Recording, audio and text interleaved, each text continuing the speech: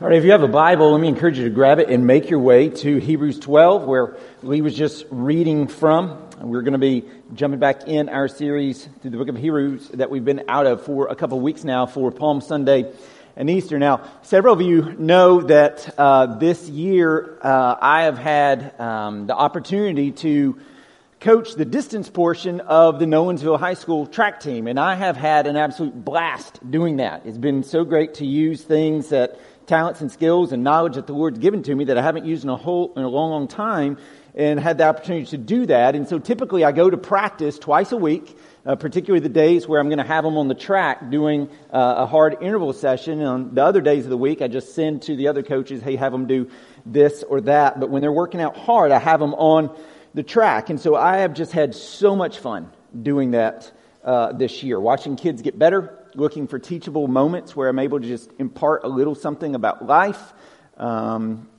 Two of my kids are on that team, so I get to be around them as well. And so it's been a whole lot of fun. When we actually come to a race, I normally try to give a little bit of a race plan. And so it'll be heavy on motivation, heavy on hope, positive stuff, but I always smuggle in a warning about things that could derail the race and those sorts of things. Well, when we come to Hebrews chapter 12, this last section, that's very much kind of what's going on here. I mean, we have been in since the beginning of this chapter. I mean, it began with a call to run with endurance the race set before us. And he's been calling us to this, and he's talked about the fact that it's going to be hard. It's going to be difficult. You're going to need endurance. Your hands are going to droop. Your knees are going to get weak. You are going to get worn out. You're going to be tired. It's going to be painful. And as we come to the conclusion of this chapter-long metaphor, the author gives us several hopeful and motivating factors to keep running, to execute a good race plan, but he also smuggles in a warning that can derail our race. And so this morning what we're going to be doing is we're going to examine 3 encouragements from this text, but one warning that we need to see as well as we seek to run the race set before us all the way to the end. And that first encouragement we find here, where the author is talking, he's, picking up on everything that we've talked about. You're running this race. He's saying, as you are running, number 1, be comforted. You have come to the mountain of grace. Be comforted. You have come to the mountain of grace. Now, in a race, a mountain being before you is not normally comforting, right? That's not a good thing. You don't, hey, I know you're tired. I know you're worn out. I know everything's hurting. Don't worry. You just have a mountain to go up, right? That's not, no one says that as an encouragement. But when you understand the mountain, you realize the comparison of a mountain that the author's making, and you realize also that we don't have to climb this mountain. It's a mountain that we've been set upon. It's a mountain actually we've been given, a mountain of grace. Then it absolutely does become encouraging. We have been given this mountain of grace, both figuratively, but then also literally here in Hebrews 12. And so look at it with me again, what Lee just read. So he starts off, you have not come, all right, to one kind of mountain. You have not come to what may be touched, a blazing fire and darkness and gloom and a tempest and the sound of a trumpet and voices whose words made the hearers beg that no further messages be spoken to them. For they cannot endure the order that was given. If even a beast touches the mountain, it shall be stoned. Indeed, so terrifying was the sight that Moses said, I tremble with fear. So the author is saying, listen, you have not come to Mount Sinai. You've not come to Exodus 19, where it gives the law and there's fire on the mountain, and there's, pyrotechnics going off, and there's lightning, and there's thunder, and there's a tempest and a storm and fearful. He's saying you haven't come to that. You haven't come to that mountain. Christian, you're not living under the Old Testament law anymore. You're not under the old covenant. We have a new covenant. We have a new mountain. We have a better mountain. And so look at verse 22. But you have come to Mount Zion and to the city of the living God, the heavenly Jerusalem, and to innumerable angels in festal gathering, and to the assembly of the firstborn who are enrolled in heaven, and to God, the judge of all, and to the spirits of the righteous made perfect, and to Jesus, the mediator of a new covenant, and to the sprinkled blood that speaks a better word than the blood of Abel. And so you haven't come to Mount Sinai with all of its laws. You have come to Mount Zion with all of its grace. And it is a gift. So friends, we live under the new covenant. We are living in between the first coming of Jesus and the second coming of Jesus. We live in the day where many of God's promises that people had waited for hundreds of years have begun to come into fruition. They have already started. They're not yet all the way realized, already not yet. But it's the not yet that this is fundamentally about, this mountain. It's fundamentally about heaven. And it's saying our citizenship is in heaven.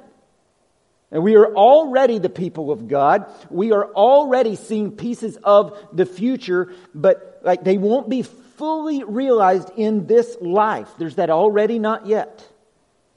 And so don't live with an over-realized eschatology. That is a fancy way of saying don't live as if heaven's going to be now. Okay, it's going to be then. And we have to keep that in mind. Don't live as if heaven's now. Heaven is then, not now. Like now, there's going to be a lot of difficulty. Then there'll be nothing but the light. Now, there's going to be, Jesus said, in this world you're going to have tribulation. Then there'll be nothing but jubilation. Now, we're going to experience pain. We're going to experience problems. Then we'll only experience peace and pleasure forever. This life, and people under 30, listen very closely, because I knew this, but I didn't know this. Life is a vapor. It is a mist. Hey, we went to prom last night. 17 years have gone by like that. It is a vapor. It is a mist. And what we long for ultimately, we can find satisfaction here. We can find purpose. We can find meaning. We can find love. We can find fulfillment. But it will never be fully realized in this life. And if you try to set it on things outside of Christ, outside of eternality, you will always be bankrupt.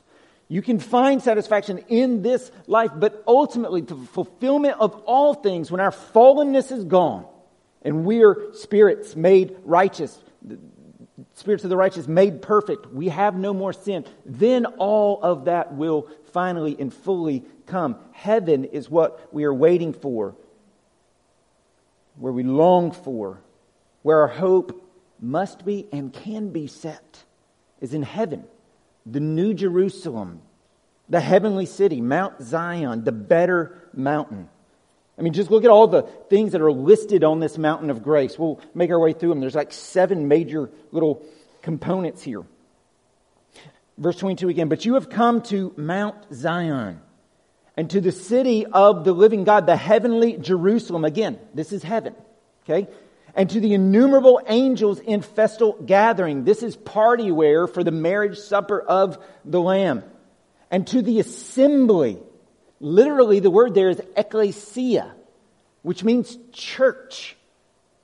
And to the church of the firstborn. We are enrolled, who are enrolled in heaven. Like when the roll is called up yonder. And who's on the roll?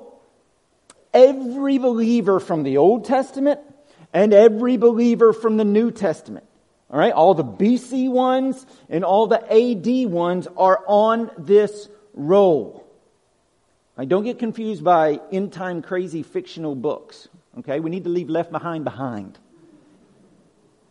There's not two people of God. There's one people of God, the church of the firstborn. And in heaven, let's keep going. We will come to God, the judge of all. This is verse 23. And when we hear judge, we think to ourselves, I don't want to meet God as judge, because I know my heart. I mean, I totally get that. And non-believer, you need to reckon with that, because you will. There's two options. Either you will bear your sins yourself before a holy God, or Christ will have already borne them for you on the cross. And He offers that to you. But you have to lay claim to that. You have to choose that. You have to make that choice and receive that gift. And so he says, God the judge of all. And so if you are in Christ, facing God as judge shouldn't be scary. Jesus has borne that. He has already paid for your sins. God as judge should actually be encouraging. And here's why. It means you will finally be vindicated. Now you think about the folks, the original recipients of this letter. Jewish converts in Rome, under heavy persecution. And so when they hear God, the judge of all, is there is great encouragement to them. Because it's telling them, hey, there's going to be justice for the injustice that you are facing in your life. And it's the same thing for us, for the injustices of our brothers and sisters in North Korea, in Afghanistan. Or that's contemporary. Let's go back in history to, our brothers and sisters thrown to the beasts in the Colosseum. There's going to be justice for that. And someday there will be justice for the likely injustice that we will face in the decades to come. God is judge of all. Vindication will be there. And that's good news. God the judge of all. What else do we find in heaven? To the spirits of the righteous made perfect. That is, we will finally have in practice what now we only have in position. We have been made positionally perfect because of Christ, not because of us. But then that will fully be ours. There will be no sin in heaven. There will be no imperfect people in heaven. God will make us perfect, sinless, finally, fully. In verse 24, we've been given Jesus. I love that the word here is just Jesus, not Christ, not his position, just his person, personal. The mediator of a new covenant. And to the sprinkled blood that speaks a better word than the blood of Abel. Not blood that calls out for justice from the ground, but blood that calls out, it is finished. Here's the deal. Everybody overpromises and underdelivers. The world, Satan, sin, the flesh, but not our Lord. The better mountain you've been given, Mount Zion, the heavenly Jerusalem, will be better and beyond your wildest imagination. Better and beyond. And so be comforted. This is the mountain you've been given. You've been given heaven. It's a gift. You've been given a mountain of grace. Literally, but then also figuratively. But then here comes the warning. Number 2 in your notes. Be warned. Do not ignore God's word. Be warned. Do not ignore God's word.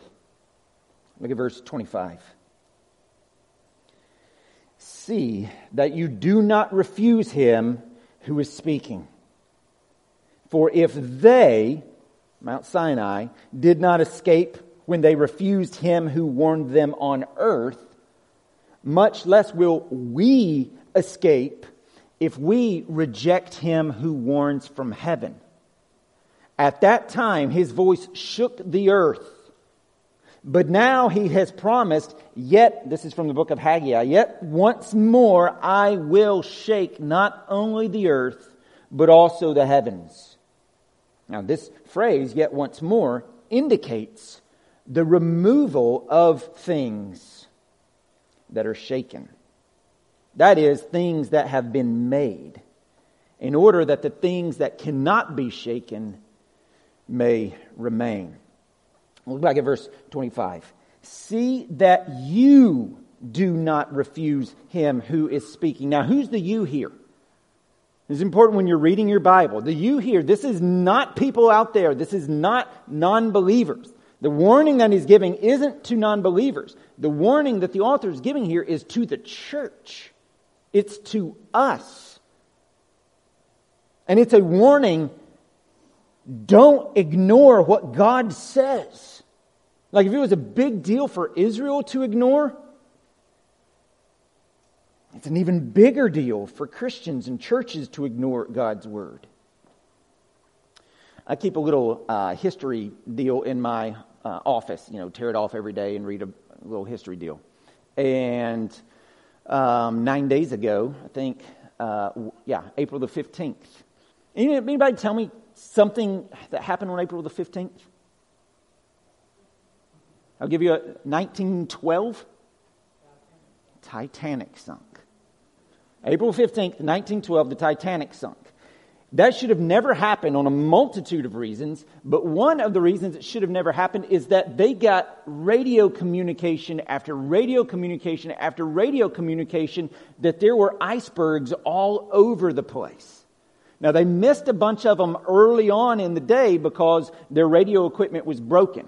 So they had to get that fixed. But then once they got that fixed, they were so focused on a backlog of messages that the wealthier passengers wanted sent to New York that they were working through that backlog.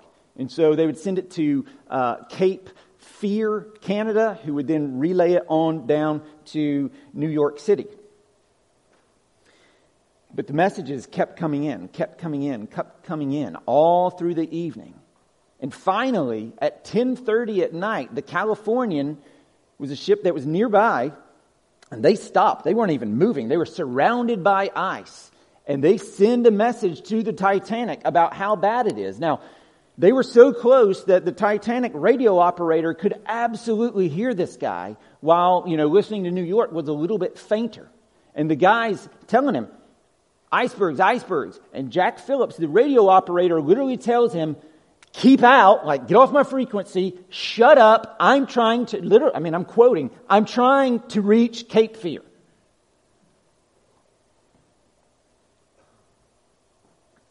It's not Cape Fear, that's like in Africa, Cape Race.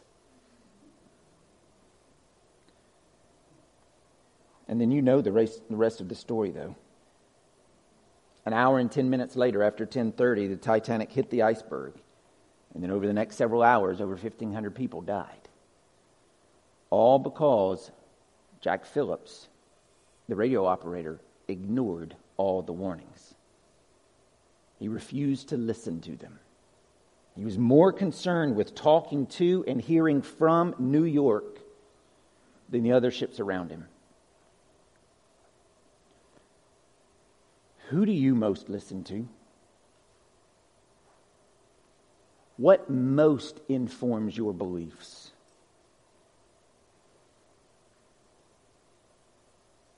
Do you let politics, whether liberal or conservative, drown out God's word or twist it? Or maybe it's culture. You don't want to be canceled, and so you begin to capitulate on God's clear word as it relates to sexuality or gender. Do you listen most to Hollywood? Their songs? Songs they're not just talking, they're teaching. They are shaping. Who do you listen to? Friends that you want to impress? Co-workers that you don't want to look weird in front of? Like who do you have the volume turned way up on? And maybe have the volume on God turned way down.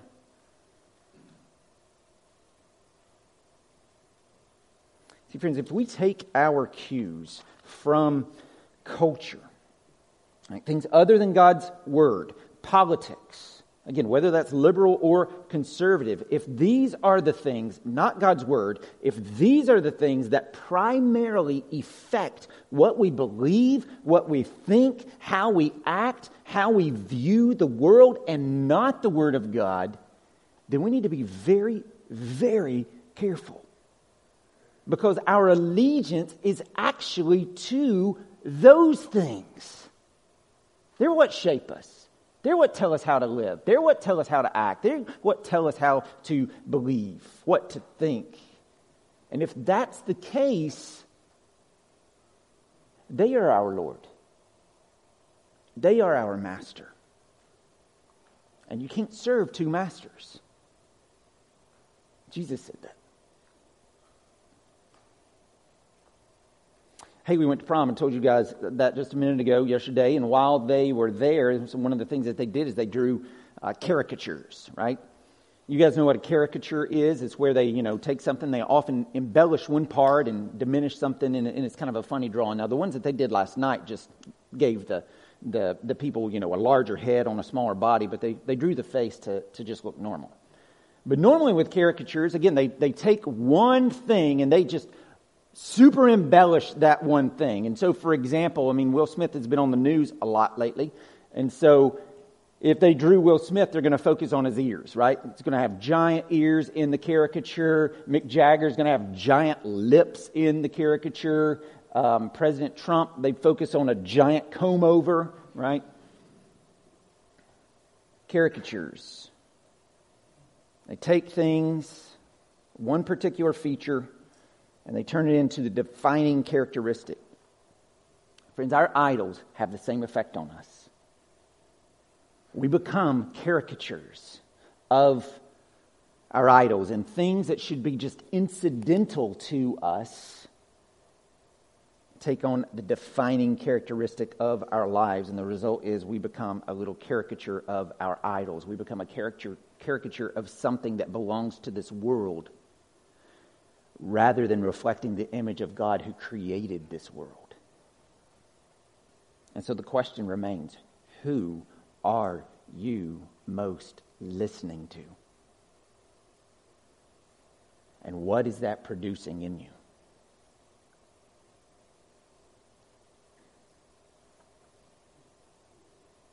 We were at a conference this week, and there was a preacher, and he said this: if people can scroll through your social media and easily see what you are against, but have to strain to see what you love, that's a problem. And to our point this morning, that's telling. Do not ignore God's word. Hear it and heed it. Like the mountain of grace you've been given isn't a license to sin. Okay, it's not like we're not called, don't presume on that grace. I got a mountain of grace. Don't presume on that grace. It's not a license to sin. So be warned. Do not ignore God's word, because the world is going to be shaken. That is, the peripheral things of the world are going to fall away in the end. In order, look at verse 27, in order that the things that cannot be shaken may remain. And so what's your hope in? Lots of questions today, lots of thinking I want you to do today. Like, what are you listening to? What is your hope in? What do you spend the bulk of your free time on? What do you spend the bulk of the time in your own brain thinking on? Things that ultimately don't matter and will fall away? Friends, we don't have to be like the world. We can be different. We can be obedient. We can focus on things that last. R.C. Sproul used to say, right now counts forever. Right now counts forever. Let's make sure that our right now really, really counts. Don't ignore God's word. That's the warning. All right, but then number 3 swings right back to encouragement. And so look at verse 28. Therefore, he's summing up everything from the beginning of chapter 12. Therefore, let us be grateful, and in particular, what he just said about being shaken. Therefore, let us be grateful for receiving a kingdom that cannot be shaken. And so number 3 in your notes, be grateful. God's kingdom is unshakable. Be grateful. God's kingdom is unshakable. Now listen to me. As followers of Jesus, we will be stirred, but not shaken. We will be rattled, but we won't fall off. Stirred, not shaken. That is our life. There will be rough patches. There will be tough seasons. There will be storms that blow in, storms that blow up, storms that we cause. And these will certainly stir us, but they won't shake us out of the kingdom. Jesus says in John chapter 10, verse 27, "My sheep hear my voice, and I know them, and they follow me. I give them eternal life, and they will never perish, and no one will snatch them out of my hand. My Father who has given them to me is greater than all, and no one is able to snatch them out of the Father's hand. I and the Father are one." Nothing can shake you out of God's hand, and nothing can shake the kingdom of God. Not sin, not Satan, not geopolitical upheavals. God's kingdom cannot be shaken because God cannot be shaken. It's like we talked about last week. Fear dies or lessens greatly when we recognize who God truly is. That He is sovereign in power, clothed with glory, that He is eternal, that He is self-existent. Everything we read out of Colossians 1 this morning, everything that John quoted or read out of Hebrews 1 this morning, that He is the Alpha and the Omega. He is the first and the last. He has no beginning. He has no end. He has always been. He was the living God when He caused this universe to bang into existence. He was the living God when Socrates drank his poison. He was the living God when William Bradford governed the Plymouth colony. He was the living God this week. And He will be living 10 trillion ages from now when, as one guy put it, all the puny potshots against His reality will have sunk like oblivion like BBs into the Pacific Ocean. Friends, recognize the brevity of our experience. 50 years from now, not one head of state in the world will still be there. And in just 110 years from now, the world will be populated by 12 billion new people, and the 8 billion of us on this earth will be gone. It's a vapor. It's a mist. We will be gone. The potshots will be gone. The heads of state will be gone. 8 billion people will be gone, but not God. He never had a beginning, and therefore He depends on nothing for His existence. He has always been and always will be alive, and likewise, because of that, His kingdom, because He's king, cannot be shaken. He will build His church. His already not yet kingdom, Mount Zion kingdom, God's people, God's place under God's rule and blessing forever cannot be shaken. And so, dear friends, live confidently today with gratitude in your heart. Not about you, not confidence in yourself, boasting in the cross, boasting in the great I am. Things in this world may fall away, circumstances of health, your job, finances, relationships. These may be taken from you, but God's kingdom, of which you are a citizen, cannot be taken from you.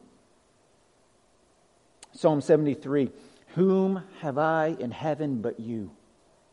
And there is none on earth that I desire besides you. My flesh and my heart may fail. But God is the strength of my heart and my portion forever. Stirred, yeah. Not shaken. God would have to stop being God for His kingdom to be shaken. That's how secure it is.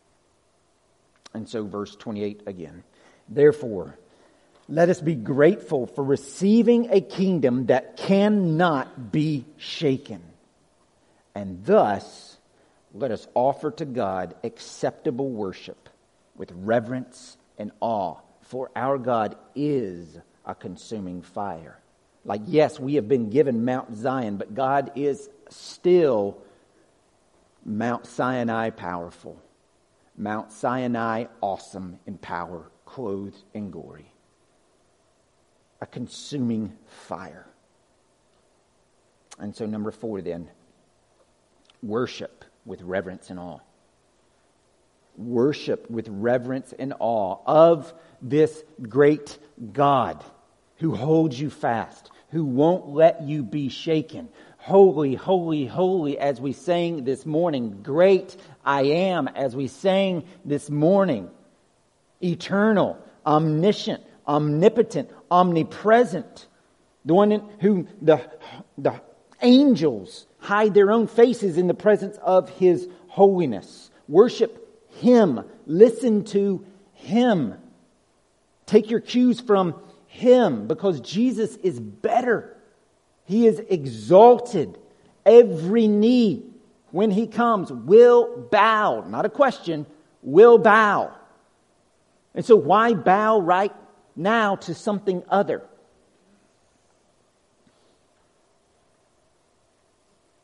And yeah, this life's hard. Like, that's the whole point of chapter 12. The author knows this. That's why he's comparing it to a long-distance endurance run. It's going to hurt. It's going to be painful. It's going to get boring at times. And there's going to be days you just want to quit. Maybe you're there right now. Your life is stacked up. But the call from Jesus is again, finish the race. Keep the faith. Hang in there. I've got you. I'm not going to let you go. Nothing can snatch you out of my hand. The kingdom cannot be shaken. I know you're being stirred right now. I know. And I'm with you in it. I'm with you in it. But just keep going. He's given you a mountain of grace. Heaven is waiting. And He's given you His word in this life as a guide. He'll never let you go. His kingdom can't be shaken. And so as we are about to sing, the soul that on Jesus has leaned for repose. I will not desert to his foes. That soul, though all hell should endeavor to shake, I'll never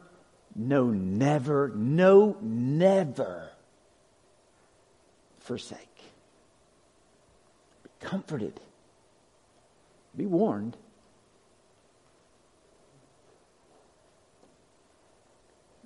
Be grateful. And worship the great I am. Let's pray.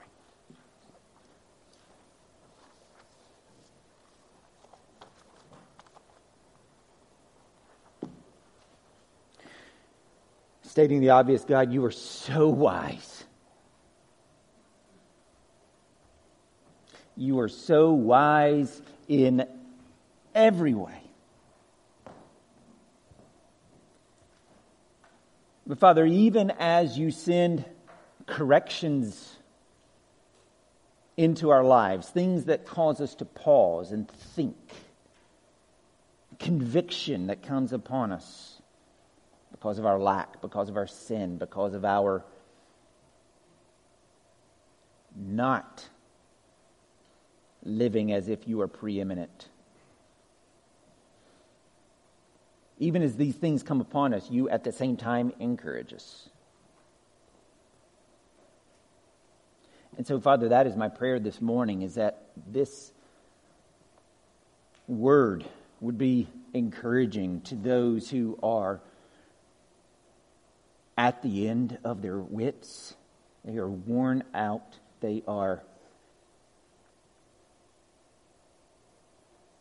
Life has caused such anxiousness to grip them.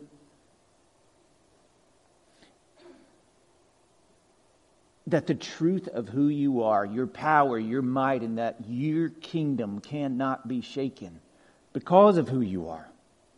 Not because of us hanging on to it, but because you hang on to us, that this would encourage and enliven and truly bring comfort and drive gratitude and worship. Humble-filled, obedient worship, not just on a Sunday, but on Monday and on a Tuesday and on a Wednesday as we live our life. And we don't just sing songs in here, but we let our life song sing to you. Bring encouragement. Bring gospel-driven, gospel-shaped fortitude. Holy Spirit wrought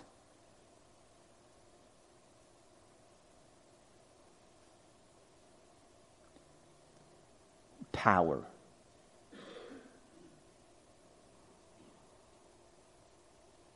to keep living for you, looking to Mount Zion, our very soon heavenly home.